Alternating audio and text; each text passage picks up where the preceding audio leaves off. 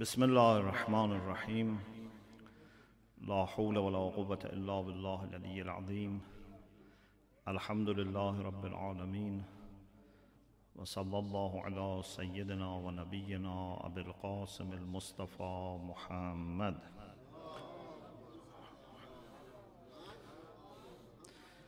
و آله الطیبین الطاهرین، لا سیما بقیة الله فی الارضین، عجل الله تعالی فرجه الشریف و جعلنا من اعوانه و انصاره.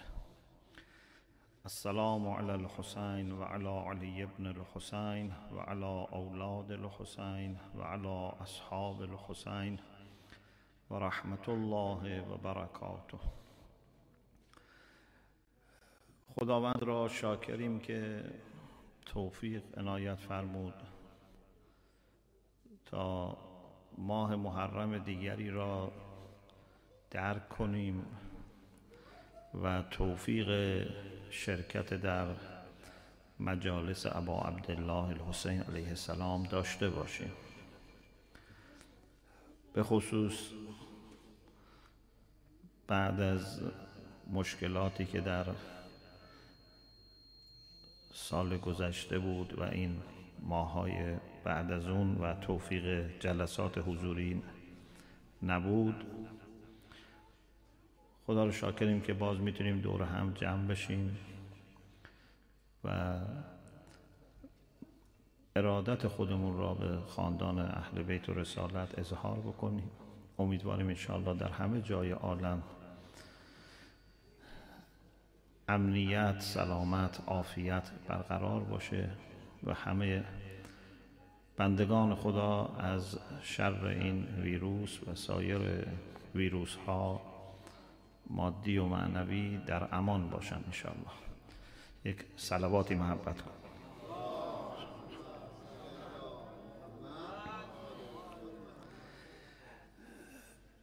انشاءالله به فضل الهی در این چند شبی که خدمت عزیزان خواهیم بود، بنا دارم قدری راجع به ولایت و یکی از ارکان مهم ولایت که محبت هست انشاءالله صحبت کنیم و گفتگو کنیم و امیدوارم که انشاءالله خود بنده استفاده کنم از آیات و روایات و نکاتی که گفته میشه و برای عزیزانمون هم انشاءالله مفید باشه. صلوات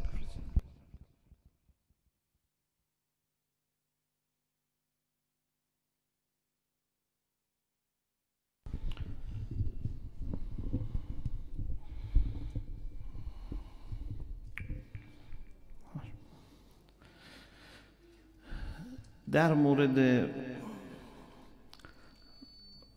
مفهوم ولایت الحمدلله چه در مباحث تفسیری، چه در مباحث روایی، چه در بحث‌های اعتقادی کارهای خیلی خوبی صورت گرفته، آثار ارزشمندی، کتاب‌های ارزشمندی تألیف شده. اما احساس میکنم که هنوز اونجور که باید بعضی از جوانب ولایت روشن نشده و برای همین هم هست جامعه دینی و ایمانی ما پیروان اهل بیت هنوز با اون چیزی که خود اهل بیت از اهل ولایت انتظار دارند فاصله زیادی داره. به لحاظ افراد و اشخاص الحمدلله همیشه داشتیم و انشاءالله خواهیم داشت اشخاص مؤمن، متقی، صالح بوده همیشه الحمدلله، کم و زیاد. اما به عنوان جامعه اهل بیت، کسانی که نه تنها به لحاظ فردی بلکه به لحاظ جمعی و گروهی در روابط فیما بین خودشون و روابطشون با دیگران ارزش‌های متعالی اسلام رو پیاده کرده باشند بسیار بسیار نادر بوده، اگر بوده. یعنی اگر یک جایی در تاریخ سراغ پیدا کنیم که جمعی بودن چند هزار نفر، نه حالا چند میلیون نفر لزوما، یه شهر که بگیم آقا این یه شهر از روابط خانوادگی و همسایگی و کسب و کار تا نحوه تعاملشون با فقرا و بیماران و نمیدونم غریبه ها و در راه موندگان تا نحوه تعاملشون با مخالفان و از مذاهب مختلف، ادیان مختلف، همه طبق موازین بوده باشه، من سراغ ندارم. اگر شما سراغ دارید بفرمایید که آشنا بشیم. افراد خوب زیاد داشتیم، مؤسسات خوب نسبتاً داشتیم، حالا نمیگم خیلی زیاد، مؤسساتی که از همه جهت اسلامی باشه باز کم و بیش داشتیم، ولی یه شهر حتی بتونیم بگیم این شهر از همه جهت اسلامی است نداشتیم. حتی مدینه النبی که بعضی از مسلمان ها اون رو به عنوان مدینه فاضله تصور میکنند، اون چی که ما میفهمیم از قرآن و روایات، مدینه النبی هم مدینه فاضله نبوده. تو خود مدینه انقدر مشکلات بوده، خود پیغمبر انقدر اذیت میشده در مدینه، منافقینی در مدینه وجود داشتن، غیر از حالا اینکه افرادی که تازه اسلام بودن، افرادی که اسلام در وجودشون هنوز نفوذ نکرده بود، اونم حتی مدینه فاضل. کوفه زمان امیرالمومنین مدینه فاضله نبوده. ما مدینه فاضله نداشتیم ظاهرا، اما باید داشته باشیم. و حتی تصور بنده اینه که تا یک مجموعه نمونه تحقق پیدا نکنه، قیام امام زمان عجل الله تعالی فرجه الشریف هم به منصه تحقق نمیرسه.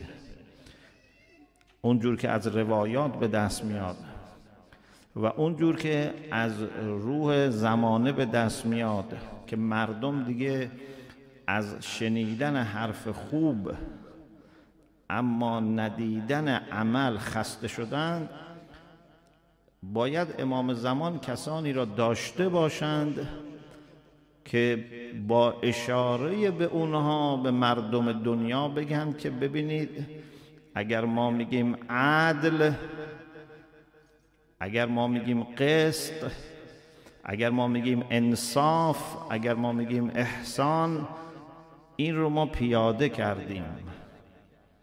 و وقتی مردم ببینن یک چنین نمونه ای را، با فطرتشون اشتیاق پیدا میکنن که یا ملحق بشن یا حداقل تحقیق کنن، ببینن سر این قضیه چیه.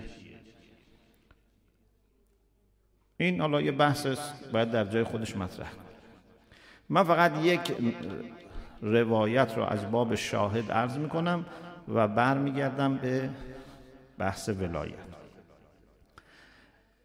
فردی به امام باقر علیه السلام عرض کرد، برید عجلی به امام باقر علیه السلام عرض کرد که شما در کوفه پیروان زیادی دارید، شیعیان زیادی دارید، چرا بر علیه بنی امیه قیام نمی فرمایید؟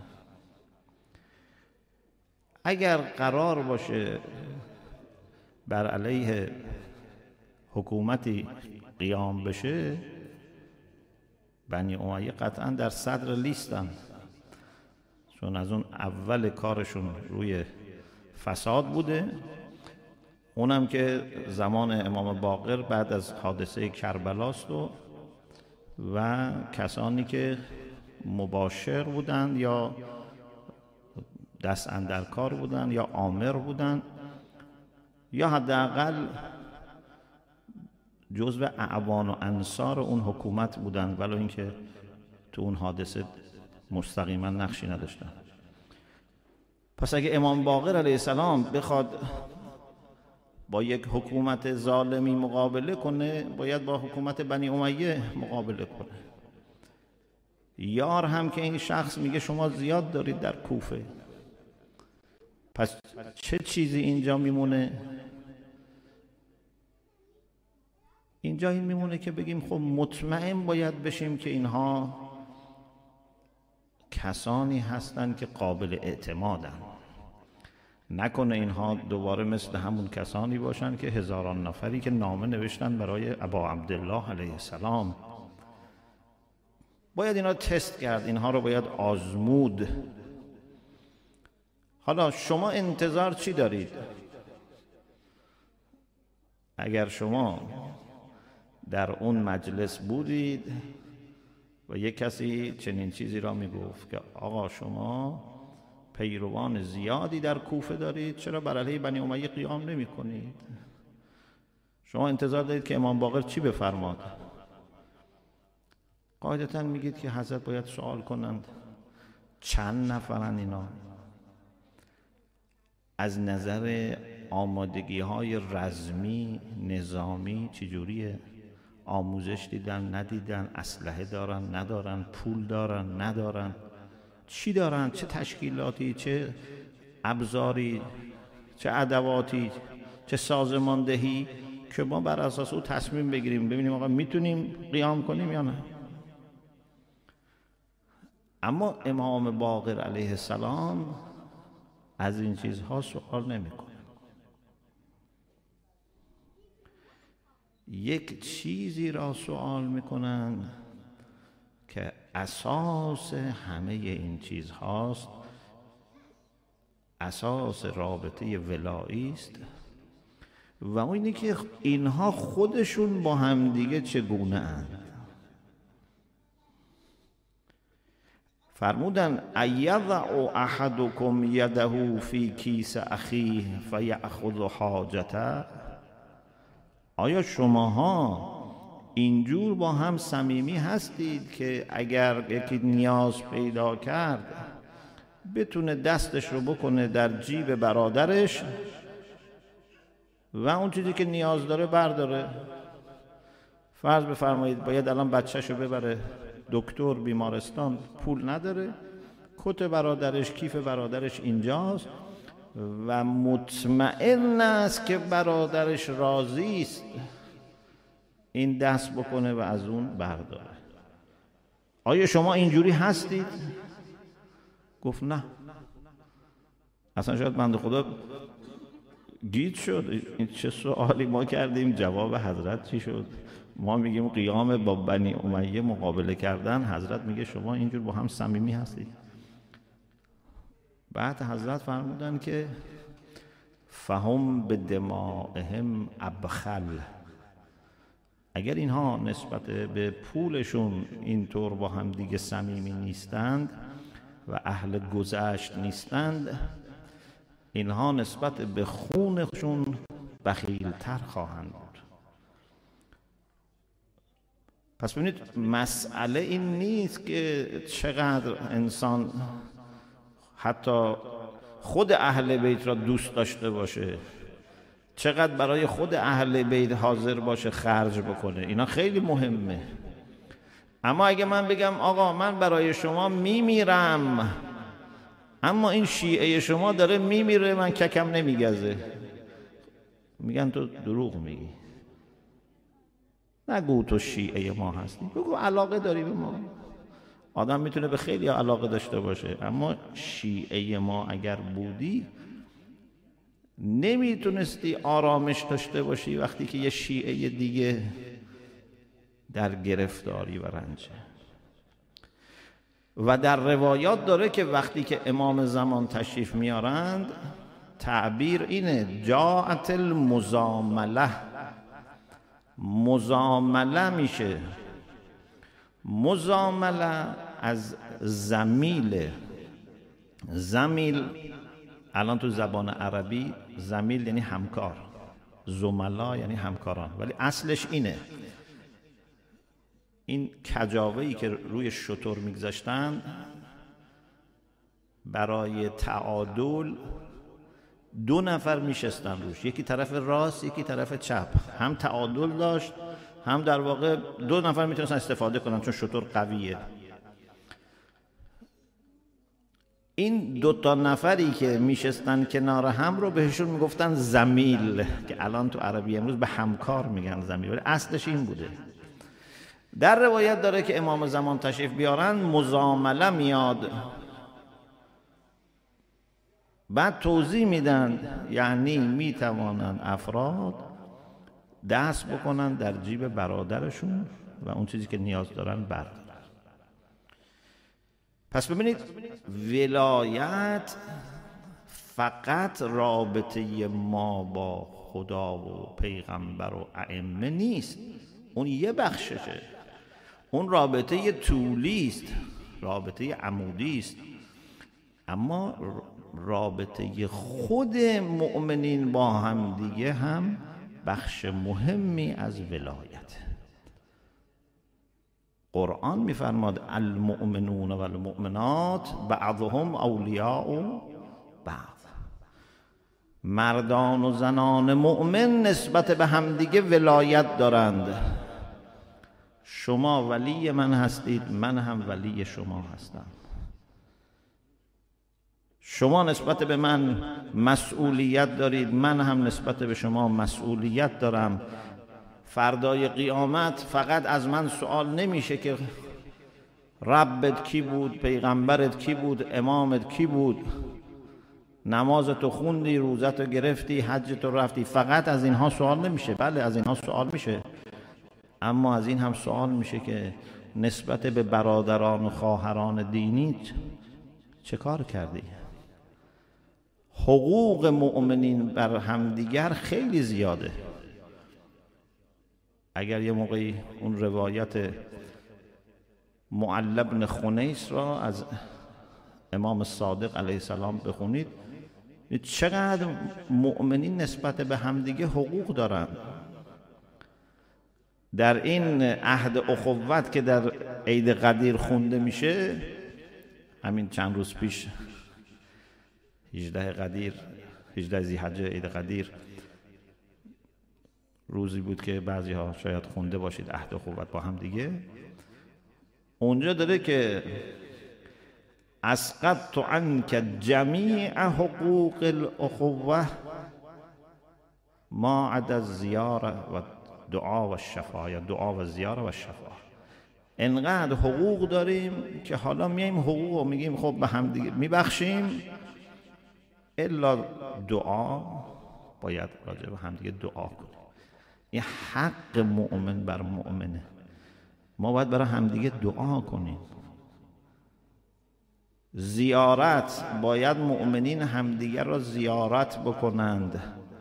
تزاورو، زیارت کردن حقه، به خصوص اگر کسی مریض باشه، اگر کسی گرفتار باشه، کسی عزادار باشه، کسی تنها باشه. و شفاعت، اگر ما به جایی رسیدیم که خداوند متعال به ما اذن داد برای شفاعت، باید به یاد همدیگه باشیم. مؤمن اینجور نیست که فوری سرشو بندازه بره بهشت. مؤمن نگاه میکنه ببینه میتونه کسی را کمک کنه، آیا میتونه دست کسی را بگیره. این آیه خیلی زیباست. میفرماد که دوست ها روز قیامت همه دشمن میشن مگر متقین. الاخلا یومئذ بعضهم لبعض عدو الا المتقین.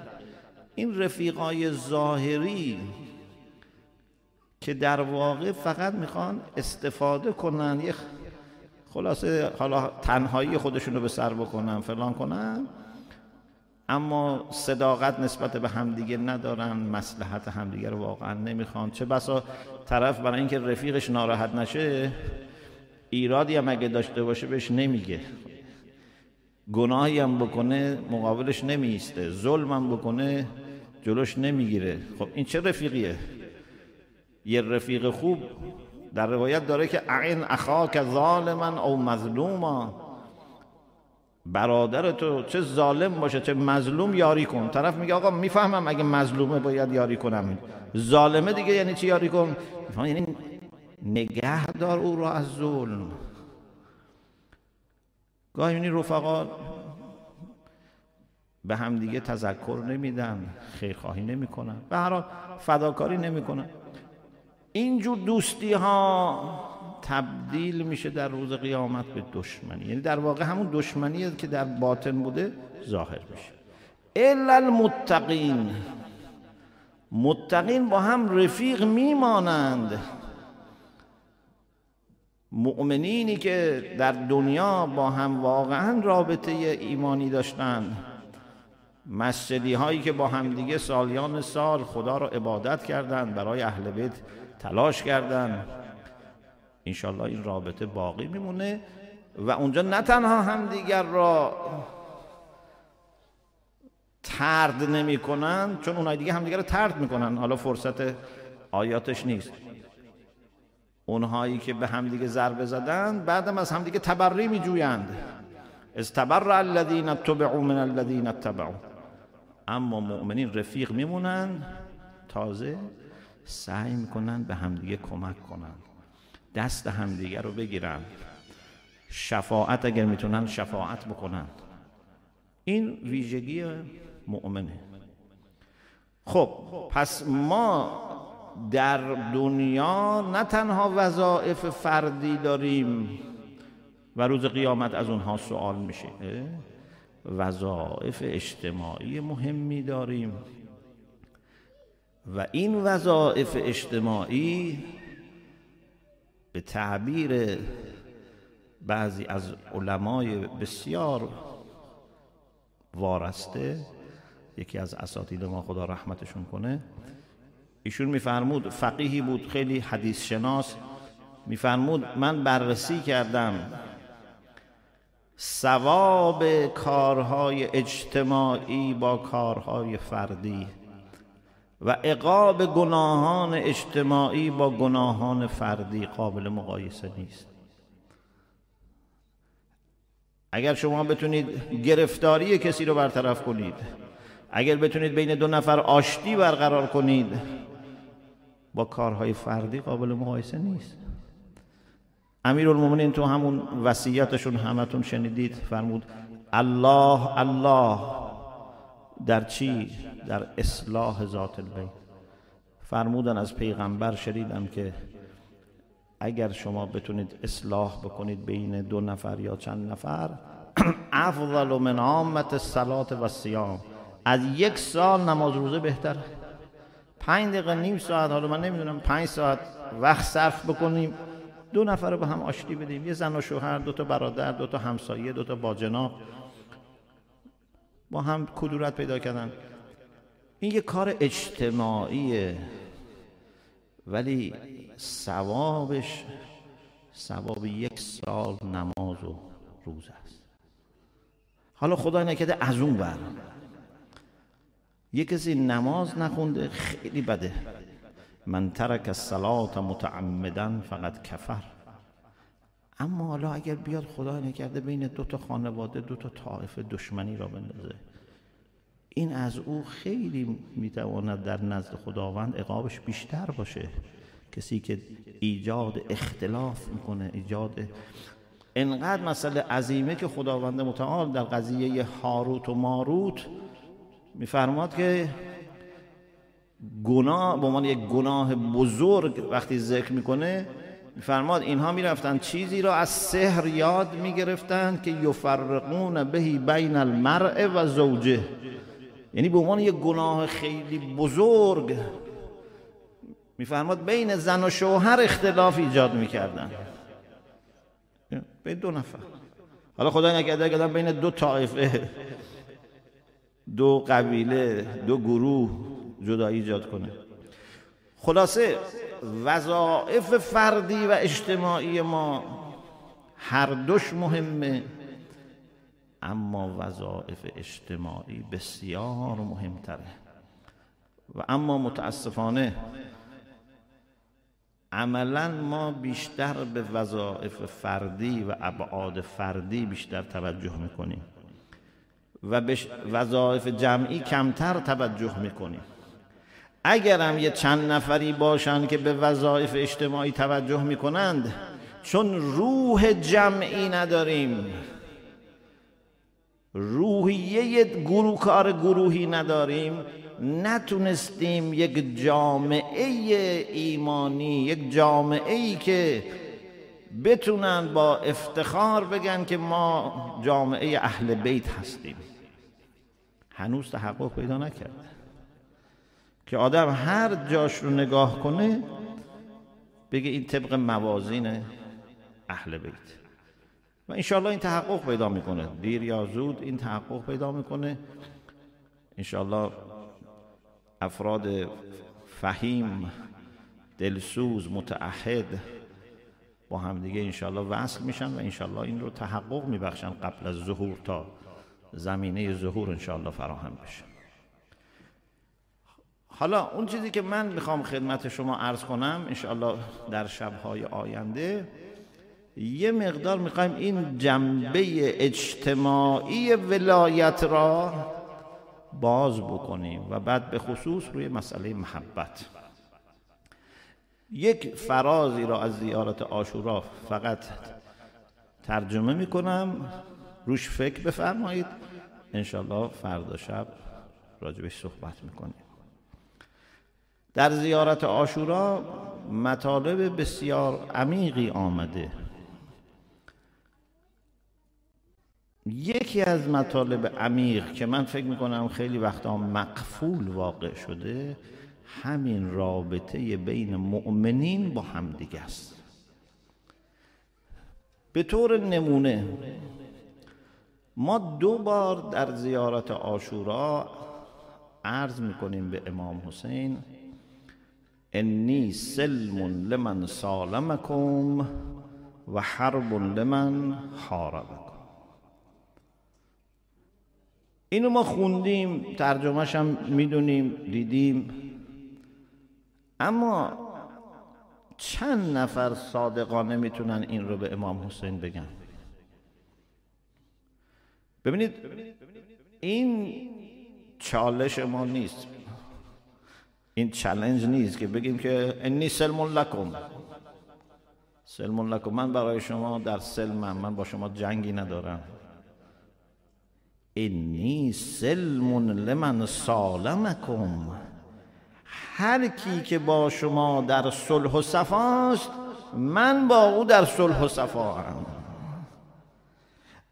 و اگر کسی در جنگ با شماست من با او در جنگم. یعنی چی؟ یعنی من با هیچ کدوم از شیعیان شما جنگی ندارم، خصومتی ندارم. همین که بدونم این محب شماست من دیگه با او در صلحم. ما تو این دنیا وقت این رو نداریم که بخوایم انرژیمون رو صرف مسائل شخصی بکنیم. ممکنه یک آقایی با من خوب نبوده، آیا من باید به خاطری که اون با من خوب نبوده اجازه بدم که در رابطه اجتماعی مؤمنین خللی وارد بشه؟ شما در یه تیم فوتبال فرض بفرمایید 2 تا بازیکن هستن، اینا مثلا از 2 تا روستا یا 2 تا شهری هستن که با همدیگه همیشه رقابت و نزاع و دعوا دارن. آیا میتونن این رو بیارن توی تیم بگه آقا من به این پاس نمیدم؟ چرا؟ چون اینا اهل فلان دهن، با ما مشکل دارن. نه. حتی مثلا ممکنه این طرف مثلا فرض بفرمایید الان شما کشیدیش دادگاه که به جرمش رسیدگی بشه، تو بازی میتونی بگی که چون ما الان یک کیسی در دادگاه داریم من فعلا به این پاس نمیدم تا ببینم این مقصره یا مقصر نیست. نه. پیغمبر اکرم در یک روایتی کسی سوال کرد راجع به که راه پیشرفت چیه، اشاره کردن به امیرالمومنین. خوب گوش بفرمایید عزیزان. اشاره کردن به امیرالمومنین، فرمود ولی هذا ولو انه قاتل ابیک. اگر کسی ولی این شخص است، ولی علی است، ولایت او را داشته باش ولو اینکه پدرت را کشته. اون که پدرت رو کشته مجازات باید بشه تو دنیا یا در آخرت، ولی شما نباید جامعه ایمانی را به خاطر این مسائل شخصی دو تیکه بکنید. دعواهای شخصی را بیارید علنی کنید. لذا میگیم انی سلم لمن سالمکم و حرب لمن حاربکم، نه لمن حاربنی. با من دشمنی داشته نه، اگه با شما دشمنی داره. ما چی کار میکنیم؟ ما خیلی البته ناشیانه است ولی فکر کنیم زرنگیم.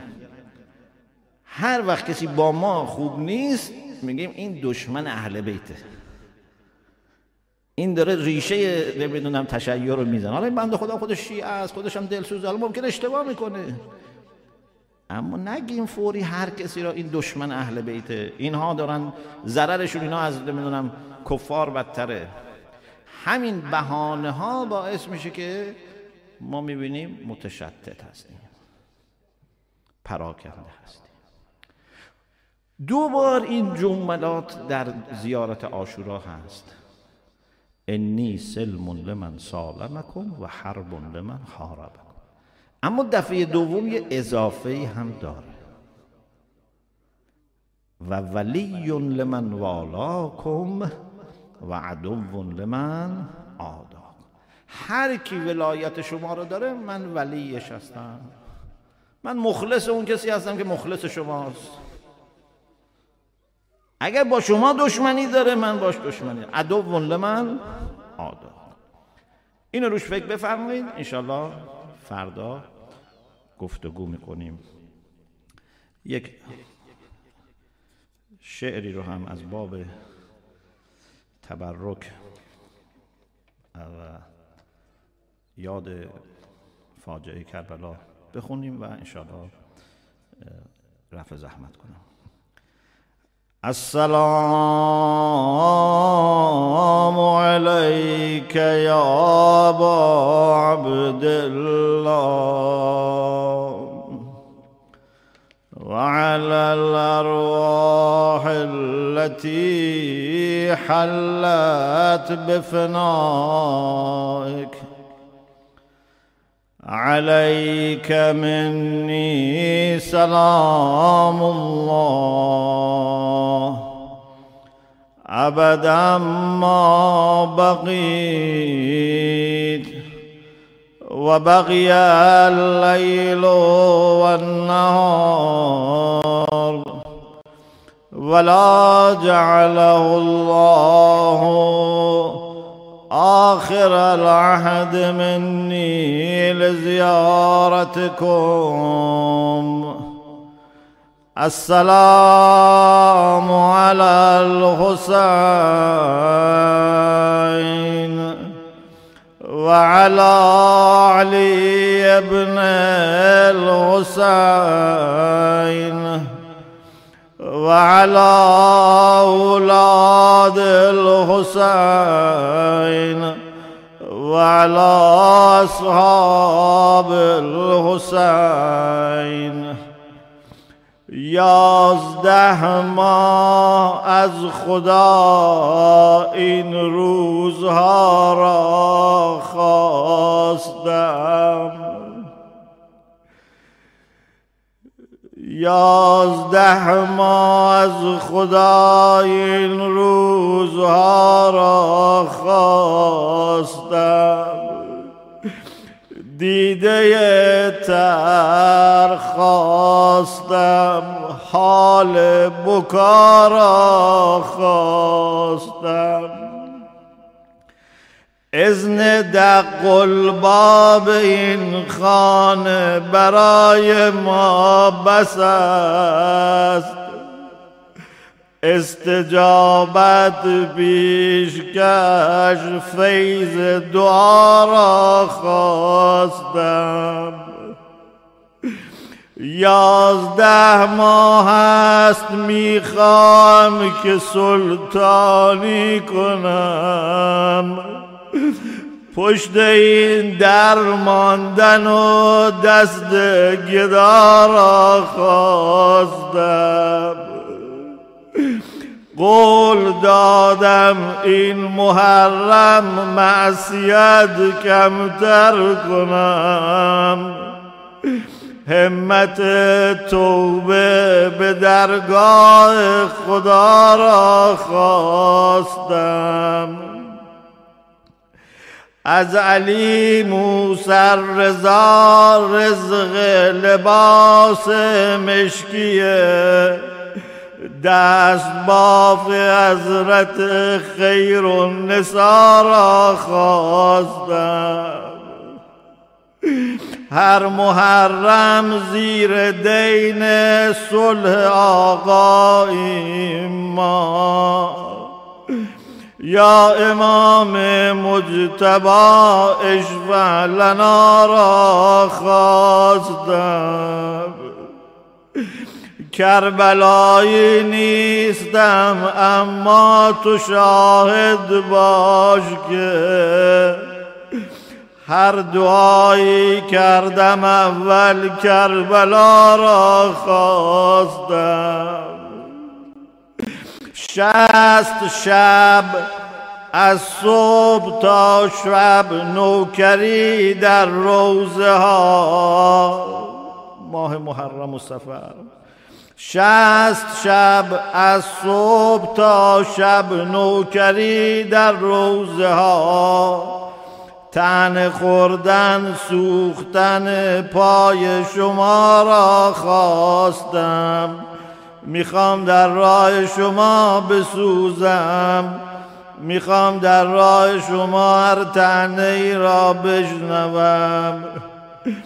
گرچه ناقابل تر از این حرف ها هستم، ولی یک زیارت 40 پایین پا را خواستم. از نجف تا کربلا پای پیاده دست جمع، روزه خواندن بین این صحن و سرا را خواستم.